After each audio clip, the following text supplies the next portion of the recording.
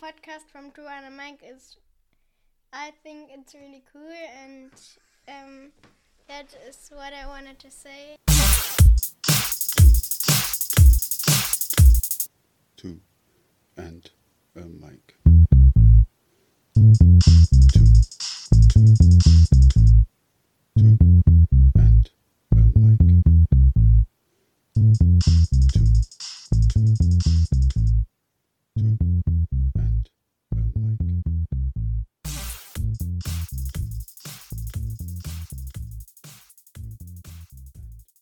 To talk intelligently and adequately about Samuel Langhorne Clements, or Mark Twain, as he's better known, would take a great deal of time and much longer than the short story of his I tell in this podcast.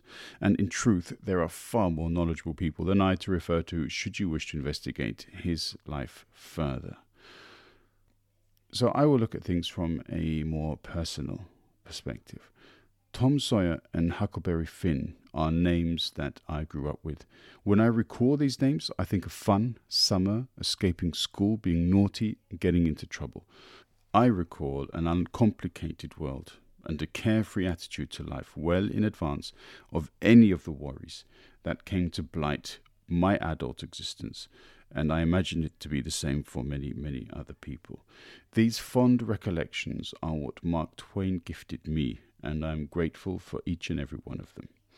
I will no doubt refer back to old Sam, but for now I leave you with his short story entitled Luck. Enjoy.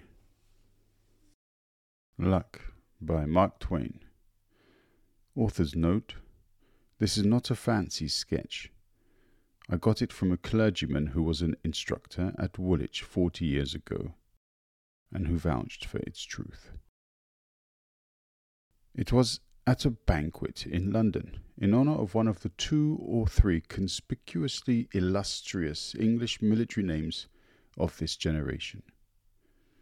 For reasons which will presently appear, I will withhold his real name and titles, and call him Lieutenant General Lord Arthur Scoresby, V.C., K.C.B., etc., etc., etc. What a fascination there is in a renowned name! There sat the man, in actual flesh, whom I had heard of so many thousands of times since that day, 30 years before, when his name shot suddenly to the zenith from a Crimean battlefield, to remain forever celebrated.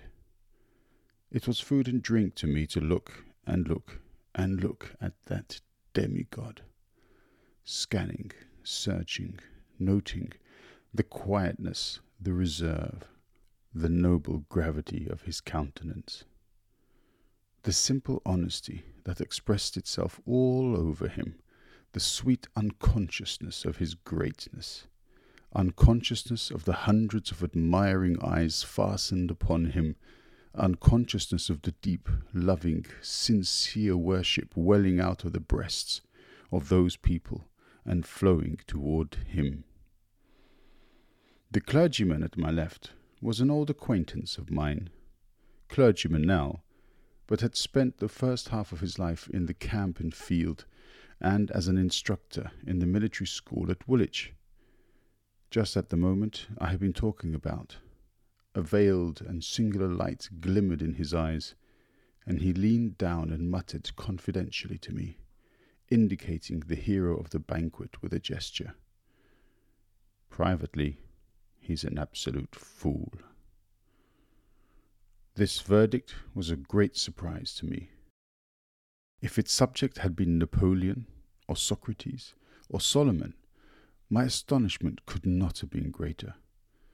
2 things I was well aware of: that the Reverend was a man of strict veracity, and that his judgment of men was good. Therefore I knew, beyond doubt or question, that the world was mistaken about this hero. He was a fool. So I meant to find out, at a convenient moment, how the Reverend, all solitary and alone, had discovered the secret. Some days later the opportunity came, and this is what the Reverend told me. About 40 years ago, I was an instructor in the military academy at Woolwich. I was present in one of the sections when young Scoresby underwent his preliminary examination. I was touched to the quick with pity, for the rest of the class answered up brightly and handsomely, while he, why, dear me, he didn't know anything, so to speak. He was evidently good, and sweet, and lovable, and guileless, and so it was exceedingly painful to see him stand there, as serene as a graven image, and deliver himself of answers which were veritably miraculous for stupidity and ignorance. All the compassion in me was aroused in his behalf. I said to myself, when he comes to be examined again, he will be flung over, of course, so it will be simply a harmless act of charity to ease his fall as much as I can. I took him aside and found that he knew a little of Caesar's history, and as he didn't know anything else, I went to work and drilled him like a galley slave on a certain line of stock questions concerning Caesar, which I knew would be used. If you'll believe me, he went through with flying colours on examination day. He went through on that purely superficial cram, and got compliments too, while others, who knew 1,000 times more than he, got plucked. By some strangely lucky accident, an accident not likely to happen twice in a century, he was asked no question outside of the narrow limits of his drill. It was stupefying. Well, all through his course I stood by him, with something of the sentiment which a mother feels for a crippled child, and he always saved himself, just by miracle, apparently. Now, of course, the thing that would expose him and kill him at last was mathematics. I resolved to make his death as easy as I could, so I drilled him and crammed him, and crammed him and drilled him, just on the line of questions which the examiners would be most likely to use, and then launching him on his fate. Well, sir, try to conceive of the result. To my consternation, he took the first prize, and with it he got a perfect ovation in the way of compliments. Sleep? There was no more sleep for me for a week. My conscience tortured me day and night. What I had done purely through charity, and only to ease the poor youth's fall. I never had dreamed of any such preposterous result as the thing that had happened. I felt as guilty and miserable as the creator of Frankenstein. Here was a wooden head whom I had put in the way of glittering promotions and prodigious responsibilities, and but one thing could happen.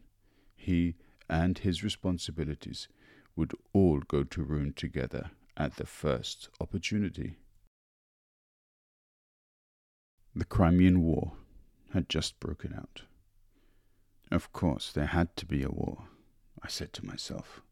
We couldn't have peace and give this donkey a chance to die before he's found out. I waited for the earthquake. It came, and it made me reel when it did come. He was actually gazetted to a captaincy in a marching regiment. Better men grow old and grey in the service before they climb to a sublimity like that. And who could ever have foreseen that they would go and put such a load of responsibility on such green and inadequate shoulders? I could just barely have stood it if they had made him a cornet. But a captain, think of it! I thought my hair would turn white. Consider what I did. I, who so loved repose and inaction. I said to myself, I am responsible to the country for this, and I must go along with him and protect the country against him as far as I can. So I took my poor little capital that I had saved up through years of work and grinding economy, and went with a sigh and bought a cornetcy in his regiment, and away we went to the field. And there, oh dear, it was awful. Blunders? Why, he never did anything but blunder. But you see, nobody was in the fellow's secret. Everybody had him focused wrong and necessarily misinterpreted his performance every time. Consequently, they took his idiotic blunders for inspirations of genius. They did, honestly. His mildest blunders were enough to make a man in his right mind cry, and they did make me cry. And rage and rave too, privately.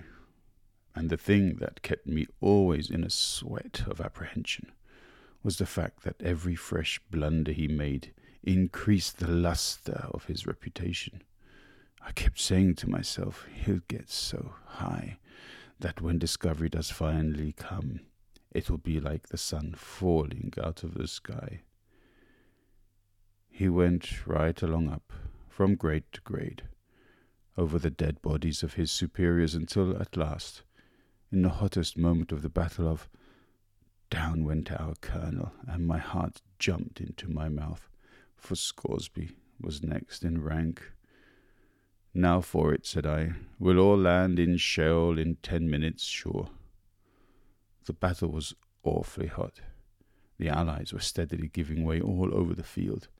Our regiment occupied a position that was vital. A blunder now must be destruction. At this crucial moment, what does this immortal fool do but detach the regiment from its place and order a charge over a neighbouring hill where there wasn't a suggestion of an enemy? There you go, I said to myself. This is the end at last. And away we did go, and were over the shoulder of the hill before the insane movement could be discovered and stopped. And what did we find? An entire and unsuspected Russian army in reserve. And what happened? Were we eaten up? That is necessarily what would have happened in 99 cases out of 100. But no. Those Russians argued that no single regiment would come browsing around there at such a time. It must be the entire English army, and that the sly Russian game was detected and blocked.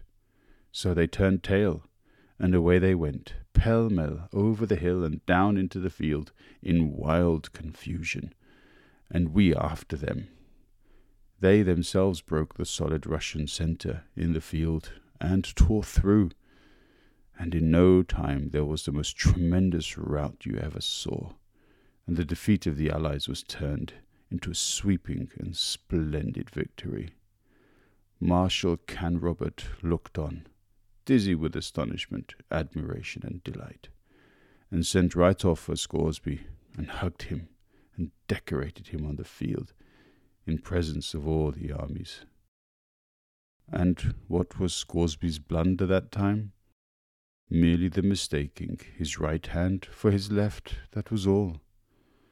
An order had come to him to fall back and support our right, and instead he fell forward, and went over the hill to the left.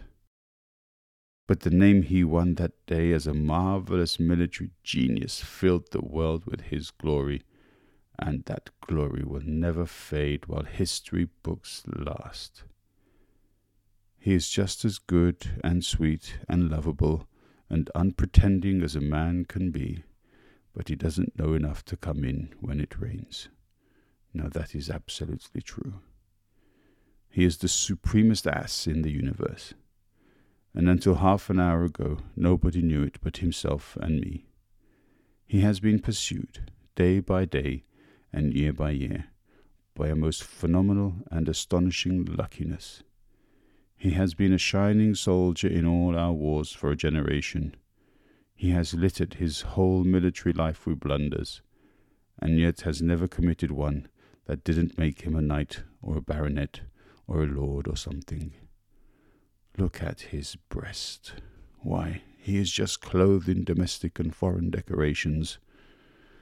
Well, sir, every one of them is the record of some shouting stupidity or other, and taken together, they are proof that the very best thing in all this world that can befall a man is to be born lucky.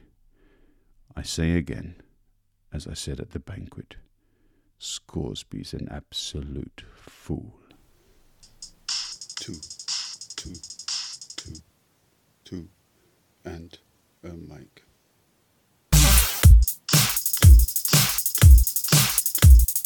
Two and a mic. Two.